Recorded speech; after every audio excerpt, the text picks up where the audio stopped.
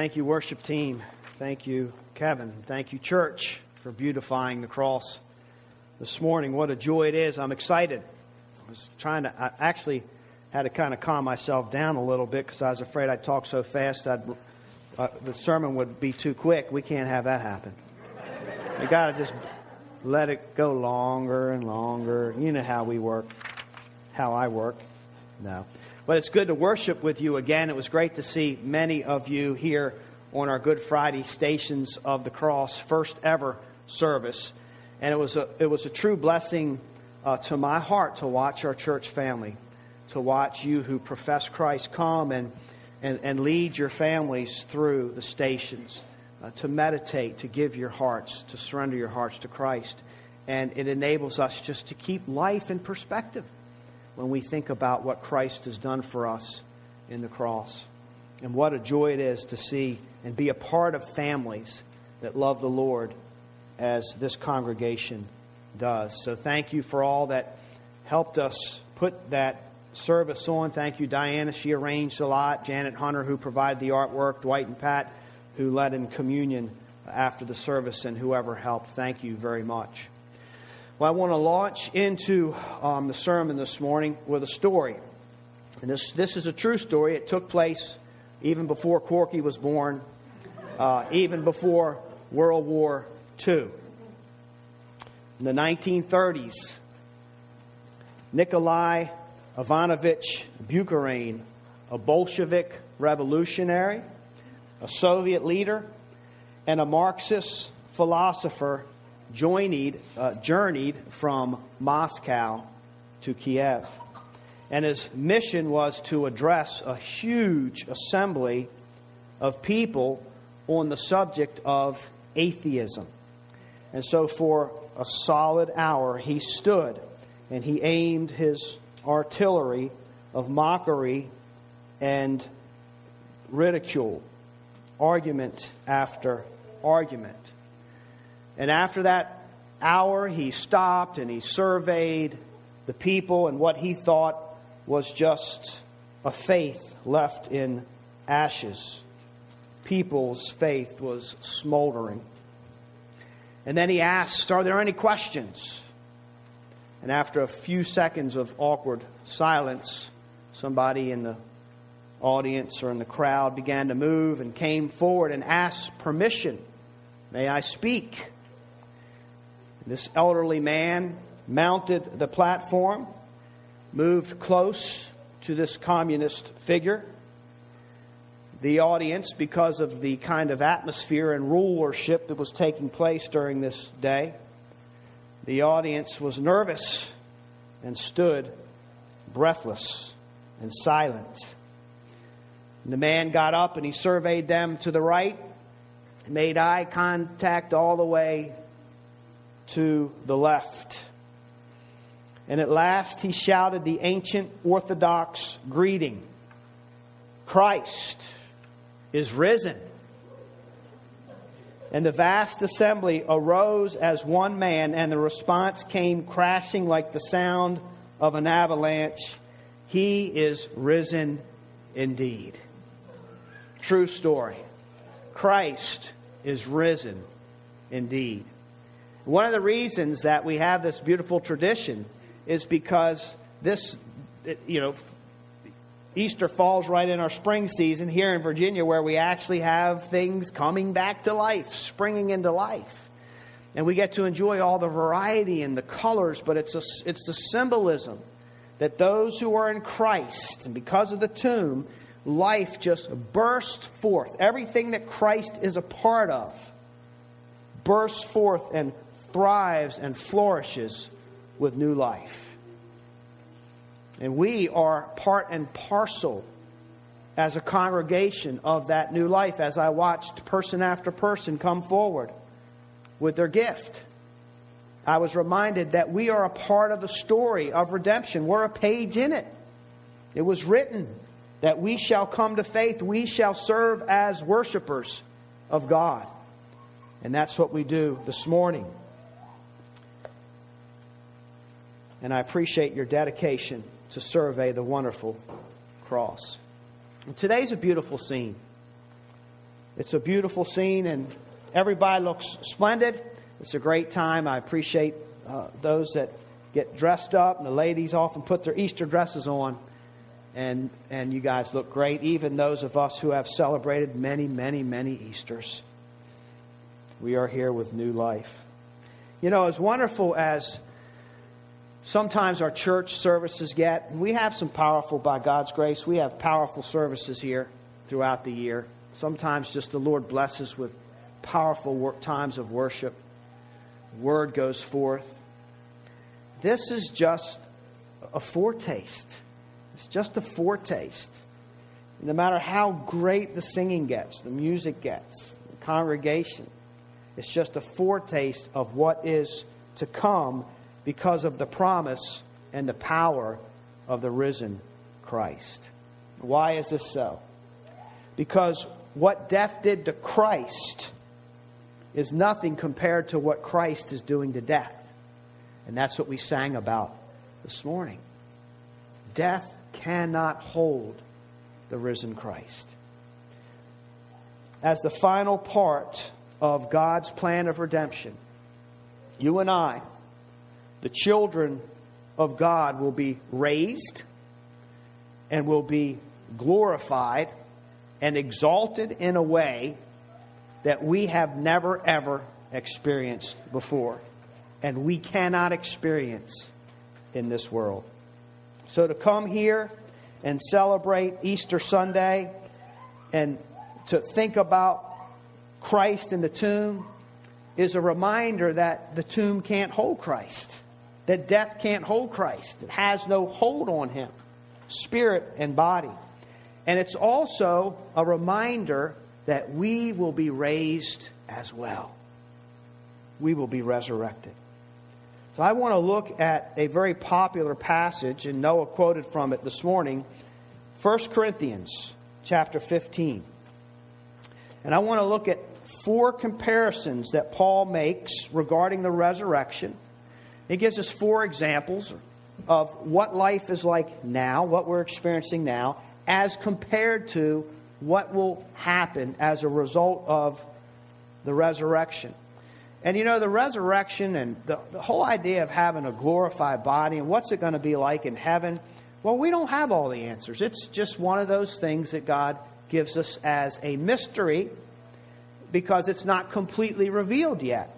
And that's what a mystery is. And revelation, it's when you're slowly revealing things. So we see a little bit. But this is something that God has given us in Scripture to hang our imaginations on, to put our minds and our thoughts and our wonder on the right path. It's okay to think about it in this context and in this way. So I want to read 1 Corinthians 15:42 and 44, and then skip to verse 49 just for sake of time. So also is the resurrection of the dead. It is sown a perishable body. It is raised an imperishable body. It is sown in dishonor.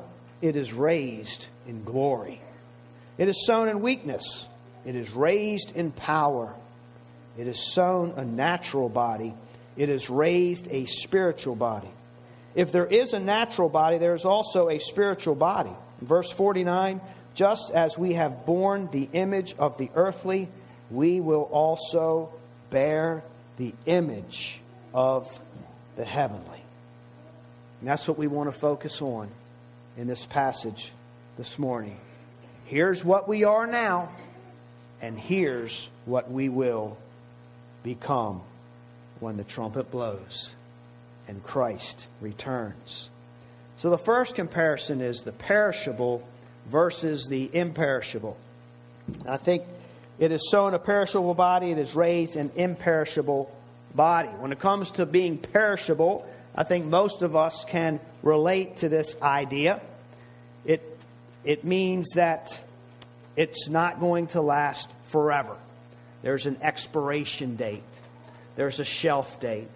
So many of you that got Easter candy, I understand that there's about 90 million, let's see if I got this right, 90 million chocolate bunnies made for the Easter season.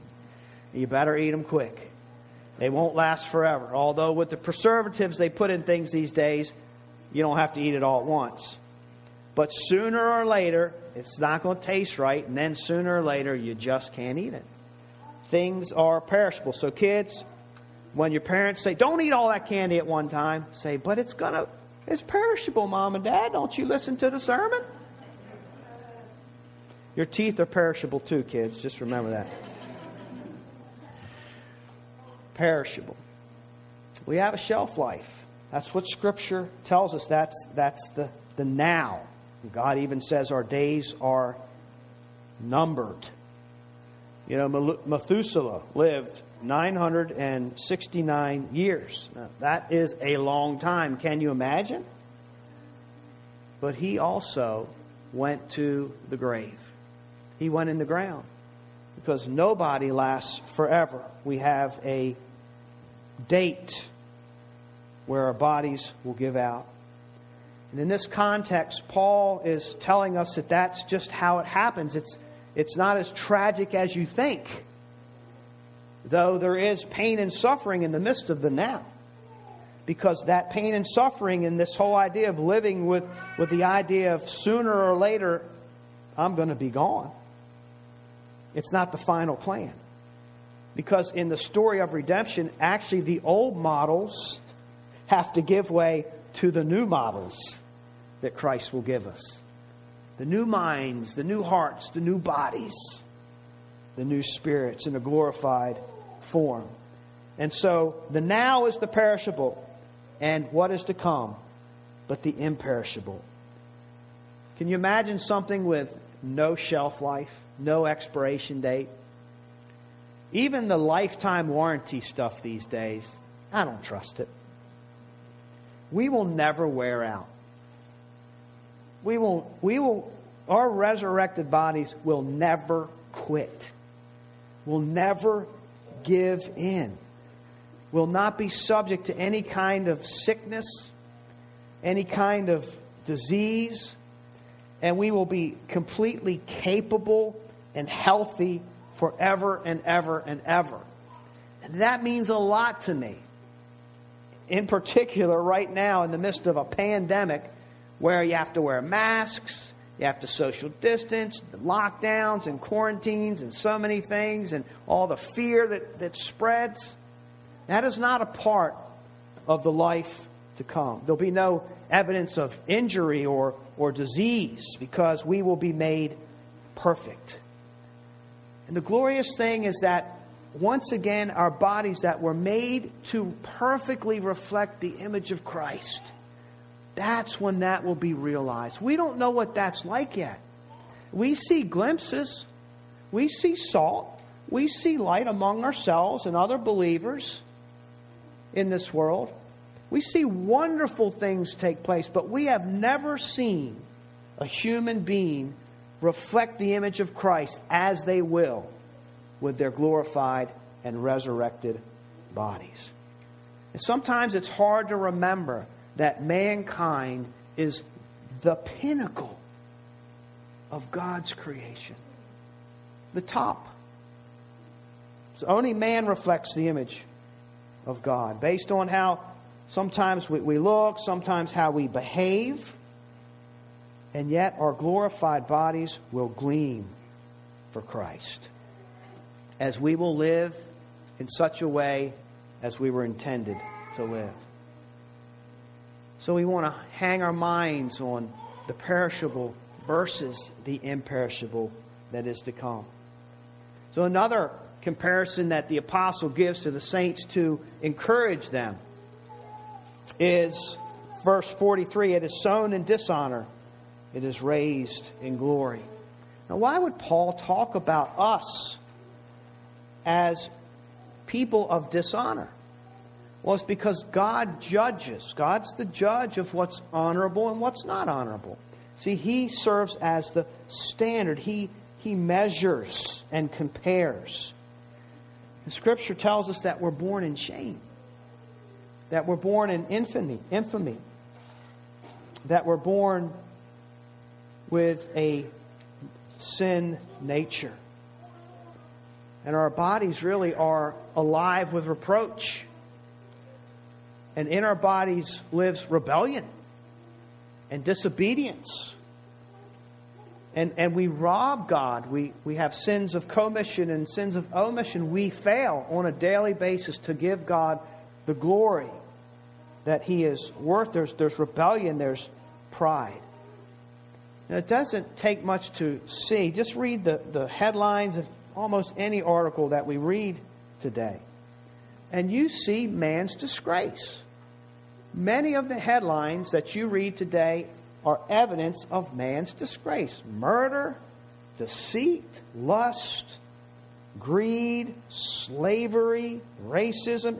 It's shameful, the things that we read about ourselves on a daily basis. And in our fallen world, we often reflect the image of Satan as much or more than we reflect the image of God. Mark Twain, in his American Wit, once said, "Man is the only animal that blushes and the only animal that needs to." Dishonor. And the antonym that the Apostle Paul uses for dishonor is glory. So we go from that to this. We go to glory. What does glory mean in Scripture? It has to do with a heaviness, a weightiness, like an awesomeness, like this substance that's real and wonderful and strong and powerful and beautiful through and through. Goodness, inward and outward. There will be no longer this dishonor or this disgrace, but we will be beautiful beings as God describes or as God defines beauty. You know, pregnant women are often described as having a certain glow if they're pregnant. Matter of fact, I've heard some people actually identify a female. You're pregnant, aren't you? You're expecting, aren't you? How'd you know? Well, you just have that glow. And it's not a made-up thing. There really are, by God's design, hormones that are released, and the blood flow increases, and the skin gets more radiant and beautiful, and color, and you're flushed with color, and it's a real thing. Now, can you imagine? That's on an earthly scale from the release. Can you imagine when the power of God, as we have never experienced it in our bodies, is released in resurrection form, what it will do for us? How radiant we will be, how beautiful we will be, how capable and strong we will be. If this can take place on a small scale, imagine what God has in store for us on a large scale. And you know, in the word glory also, not just the heaviness and the weightiness, but it also is related to radiance, like a light. It goes with the glory of God. There's no darkness in the kingdom of God. It will be a thing of the past. And so there's this idea of a radiance, brightness. And even in this life, the now, there have been people in seasons, such as Moses, who spent special, intimate time before the face of the Lord, and came away with a radiance to the degree that his face had to be veiled. It was too bright. And that's what happens with glory as God sees it. In 2 Peter, we've been looking at that book, and Peter reminded us of one of the highlights of his Christian life, the Mount of Transfiguration, where he saw the humble servant Christ, often disrespected and mocked in this world, be transformed. A glimpse of what is to come, as described in Matthew 17:2, and he was transfigured before them. What does it look like? And his face shone like the sun, and his garments became as white as light. And this suggests the good possibility that we, in our resurrected bodies, will have an illuminating radiance as a sign that we have been exalted to a degree that we have never been exalted or lifted up before. a light, a radiance, a glory about us. Matthew 13:43, Jesus says about those that trust in Him, "Then the righteous will shine forth as the sun in the kingdom of their Father. He who has ears, let them hear." So there's this real possibility. Picture that, imagine that our resurrected bodies will have a visible brightness. Yes, we'll be transformed from shame to glory, from darkness to light, from blemish to purity, forever and ever before the bright and radiant face of God. And then the third comparison of the now and the then. Verse 42, it's sown in weakness, but it's raised in power. In this world, we find weakness. And I know we like to talk about how strong we are and how fit we are and how young we look. But in real life, what we see is people who can seldom do what they want to do. Seldom look how they want to look. Seldom lift or accomplish what they want to accomplish in life. The world is not as it's supposed to be. This word weakness, it has to do with being frail, feeble, sick, even diseased. We are a people who are prone. We're a people who have to fight things off, work hard to fight things off, to try to even stay healthy. It also has to do with trials and troubles. This world is not like it is supposed to be.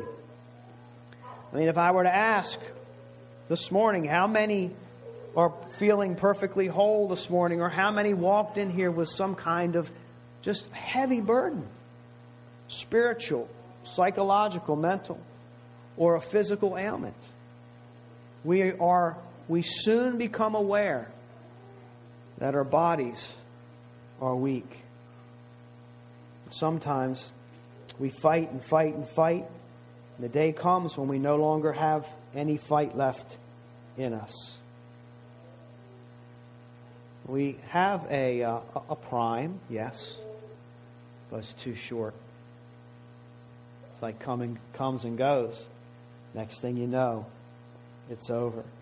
So the things, as we age, you begin to recognize the things that you used to just be able to do without even thinking, you can't do those things anymore. You got to find new approaches. You need help. You need the strength of others to accomplish what you used to be able to accomplish by yourself. In our weaknesses, sometimes we start to lose our thoughts. We have to finish each other's sentences. It's a part of the now. And sometimes the body gets so weak, we come in this world full of life and strength, and we learn new things and new skills. And many of us will leave this world having to have somebody help us just to the restroom. It's just life. That's the now. But Paul says, yes, that will be buried. That will be buried for good and replaced with power. So not only will our bodies be free from aging, they will be given the fullness of power. What does that look like? I don't know. I don't think it's going to be like what we see in Marvel Comics or DC Comics with superhero power. It could be something close to that. But here's what I do know. We will be imbued with such a level of power that there will be absolutely nothing that Christ will ask of us that we cannot accomplish perfectly and wholly. We will be morally strong. We will be physically strong. We will be mentally strong. We will be able to do everything that is asked us. And one of the things about this world that reminds us that it's constantly broken is all the things we can't do. I have lists of things that I need to do. I mean, literally, if you see my desk, it's just notes of things I have to do. because I can't get to everything all in one day. And so our lives are often unaccomplished, and we will go to our graves with things unaccomplished, things that we had every intention, but we didn't have the strength. We didn't have the power. Our strength will be sufficient to serve the Lord in the way that we were intended to serve Him. We will have the energy. We will have all the energy that we need. In this world, some people can't even get from the bed to the kitchen without a cup of coffee. Something to perk us up. It's not uncommon to see people of all ages, especially young people, walking around with a Red Bull as if you need more energy, or an amp, just guzzling these things. But the fact of the matter is, don't you just... I want energy. I want more power. I want more strength. I would love to not even have to sleep, quite frankly. Just keep going, because if the energy's there, why not? Do one good thing after another. That's what heaven will be like. And we will never again feel defeated or unable to do what is right in the sight of the Lord. Aren't you as frustrated as I am that we fail God? That we give ourselves excuses for obeying Him?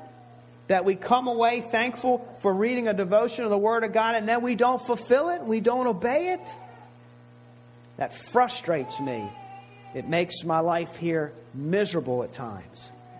But it's just temporary. God is going to fix that weakness and replace it with power. And then the last metaphor that the Lord gives us. Now is the natural, and then comes the spiritual. Sown a natural body, raised a spiritual body. Natural just simply means it's of this world, it's of this earth, it's in the cycle of life. Things come, they go. It's material, it's substance. And we're reminded that we were formed from God, from dust. Just the dust, the clay. That's how God formed Adam. But He breathed life into him. And so we come from dust. And to dust we shall go. But our new bodies will have a spiritual life. We'll have new spiritual taste buds. Life will be so wonderful. We can't stand it, so to speak.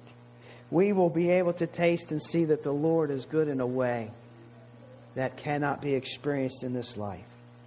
So to have a spiritual body, what we have can look forward to, it really can mean two things, and actually it means both things, I would say.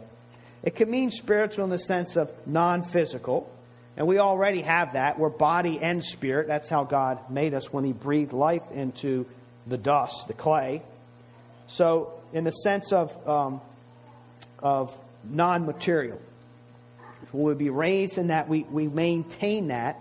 But also spiritual, Scripture uses in the sense of we're in the Spirit, meaning we're conforming to the Holy Spirit. We're walking in the Spirit. What does that mean? It means we're hearing God's Word, the kingdom ways, and we are conforming to those. We're doing what the Spirit would have us to do. We're Spirit-minded. And so our bodies will have both of these characteristics in perfection. And we will have our physical body, but our spirits will be whole and perfected just like our physical bodies are. Our spirits are not perfect either. Our spirits are flawed. Our whole person, our whole being is flawed. That's what Christ came to redeem. So we're not going to be like floaties in heavens with no material substance. We will have that. Christ's body was raised physically. That's what Scripture teaches us. It's just that we will be transformed into our new and improved version, if you will. And you'll remember that Christ's body it took a little bit of time for some to recognize Him, but Christ's body was visible and recognizable. He mingled with people that He knew. And they saw Him, they heard His voice. Even with Thomas, he was able to touch him and put his fingers in the pierced hands.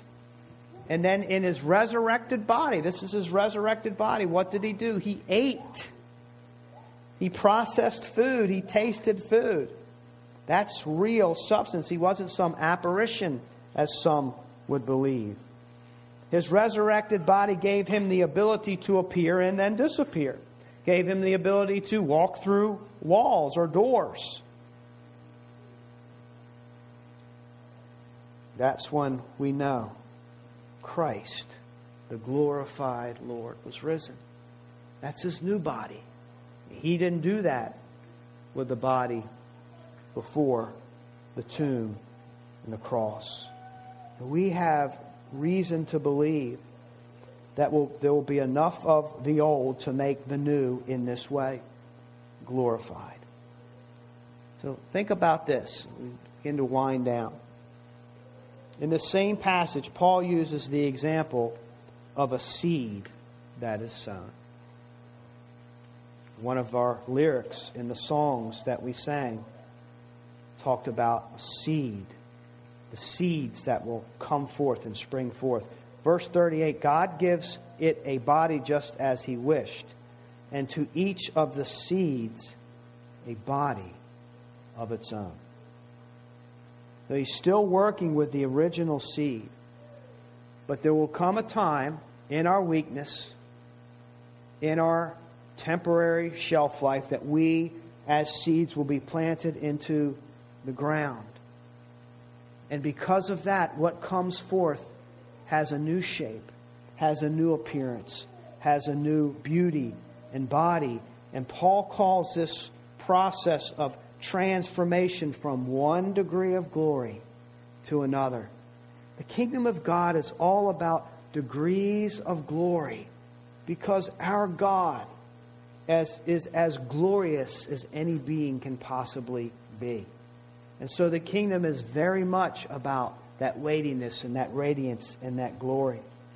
Verse 40, there are also heavenly bodies and earthly bodies, but the glory of the heavenly is one, and the glory of the earthly is another. There's one glory of the sun, and another glory of the moon, and another glory of the stars, for star differs from star in glory.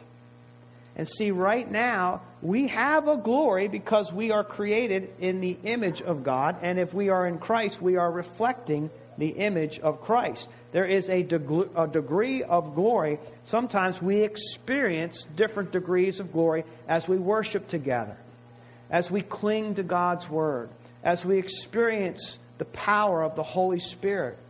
There are glorious things. But the life that we live here, it is helpful to remember and see it as just seed form. Keep it in its scriptural understanding.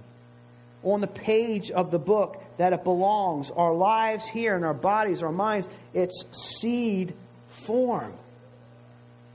But even in seed form, we never give up, because we have the hope of what is to come. And that is when we burst out of the ground in full glorified form. 2 Peter has been teaching us to be more captivated with God and His glory and the degrees of glory that are taking place among us and in this church and in this world. More captivated with God than anything that transpires in this world. We are not to make this place or look at this place or interact with this place as if it is our permanent dwelling. It's temporary. Everything about us, it serves a temporary purpose. But one day, it will be gone. And so the second coming and the death of Christ and the resurrection of Christ is a big deal. And Scripture would have us be thinking about it and placing our hope in it. And I hope that the church doesn't get to the place where we only think about the resurrection on our Easter service, or we only think about the resurrection at funerals. No. We need to think about the resurrection. It needs to be in our peripheral vision all the time. Christ is coming back, and we in seed form will be raised, and we will be taken up with Him. And the little bit that we know about it is all good, and it's better, much better than anything that we have or see here in this life. But we want to put our hope in that and live like that. Later on in the chapter, the Apostle Paul says, therefore, give yourselves fully, wholly to the Lord, and your work for the Lord, your toil for the Lord. So there's an application, not just waiting for it, but to be so excited about it that you begin to do kingdom things in your seed form bodies. Feel free. Feel the freedom to dream, to imagine the things of come. Feel the freedom to dream and imagine you in your glorified body. Feel free to dream and imagine the health you will have, the strength, the power, the wit, the mental acumen, the radiance, the moral perfection. Not just physical health. Moral perfection. Perfect spirituality. Feel free. Some of us may be reminded of how terrible life is in seed form. It's hard.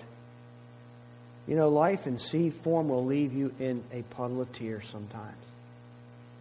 Life in seed form sometimes will rip your heart out. And in seed form, we experience intense pain, terrible disappointments, betrayal, suffering. Everything that Christ experienced, that was real. And life in seed form is hard. But it's not all there is. And there's going to come a day when that seed goes in, and what pops up will bring God the utmost glory. So we can say goodbye. The day will come we can say goodbye to the confusion, say goodbye to the contention, to the deception, to the death, to the darkness, to the burdens, to the bleakness, to the temptation, to the sin and the corruption. Because Christ has risen. He has risen indeed. May God bless the preaching of His Word this morning. And I have asked Jessica Moss, I asked her in advance, way in advance, not just last night, would you please do some special music for us for Easter? And Jessica Moss, if you know her, is never one to back down from an opportunity to serve God. And so she's going to come and sing a song for us. Thank you for the blood.